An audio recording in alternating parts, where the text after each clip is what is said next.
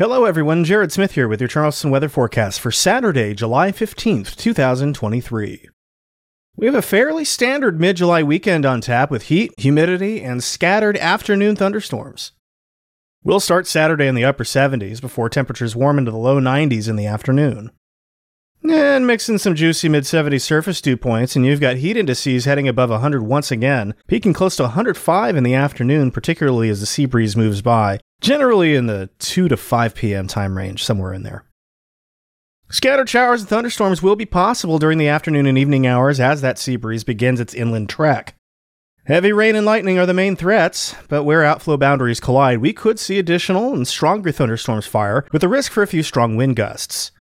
As I have said until I'm blue in the face on this podcast, though, it doesn't matter whether a storm is classified severe or not for it to be dangerous, because it's the lightning that makes every thunderstorm dangerous. We'll do this again on Sunday, albeit with slightly higher dew points and slightly warmer air temperatures, and that should send heat indices towards 105 degrees, if not north of that. We may be getting close to 110 in some spots, before thunderstorms once again fire in the afternoon. Available energy for storms may run a little bit higher, too, owing to the increased dew points and slightly warmer surface temperatures, and that could improve the risk for a stronger storm or two, so be ready to bring outdoor plans inside at a moment's notice. And finally, taking a look at the tropics, subtropical storm Dawn is spinning about in the central Atlantic with winds of 45 miles per hour. Dawn, which was named earlier today, is the fifth name-eligible storm of the season. Remember, we had one that went unnamed in January.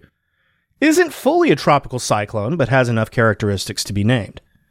It's expected to turn northward and then more towards the east over the weekend, followed by a southeastward motion as we get into next week in a reasonably unfavorable environment.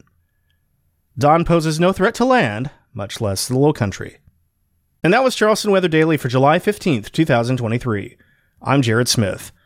You can find Charleston weather forecasts online at chswx.com, on Twitter, Instagram, and Facebook at chswx, and on Mastodon at chswx at chswx.social.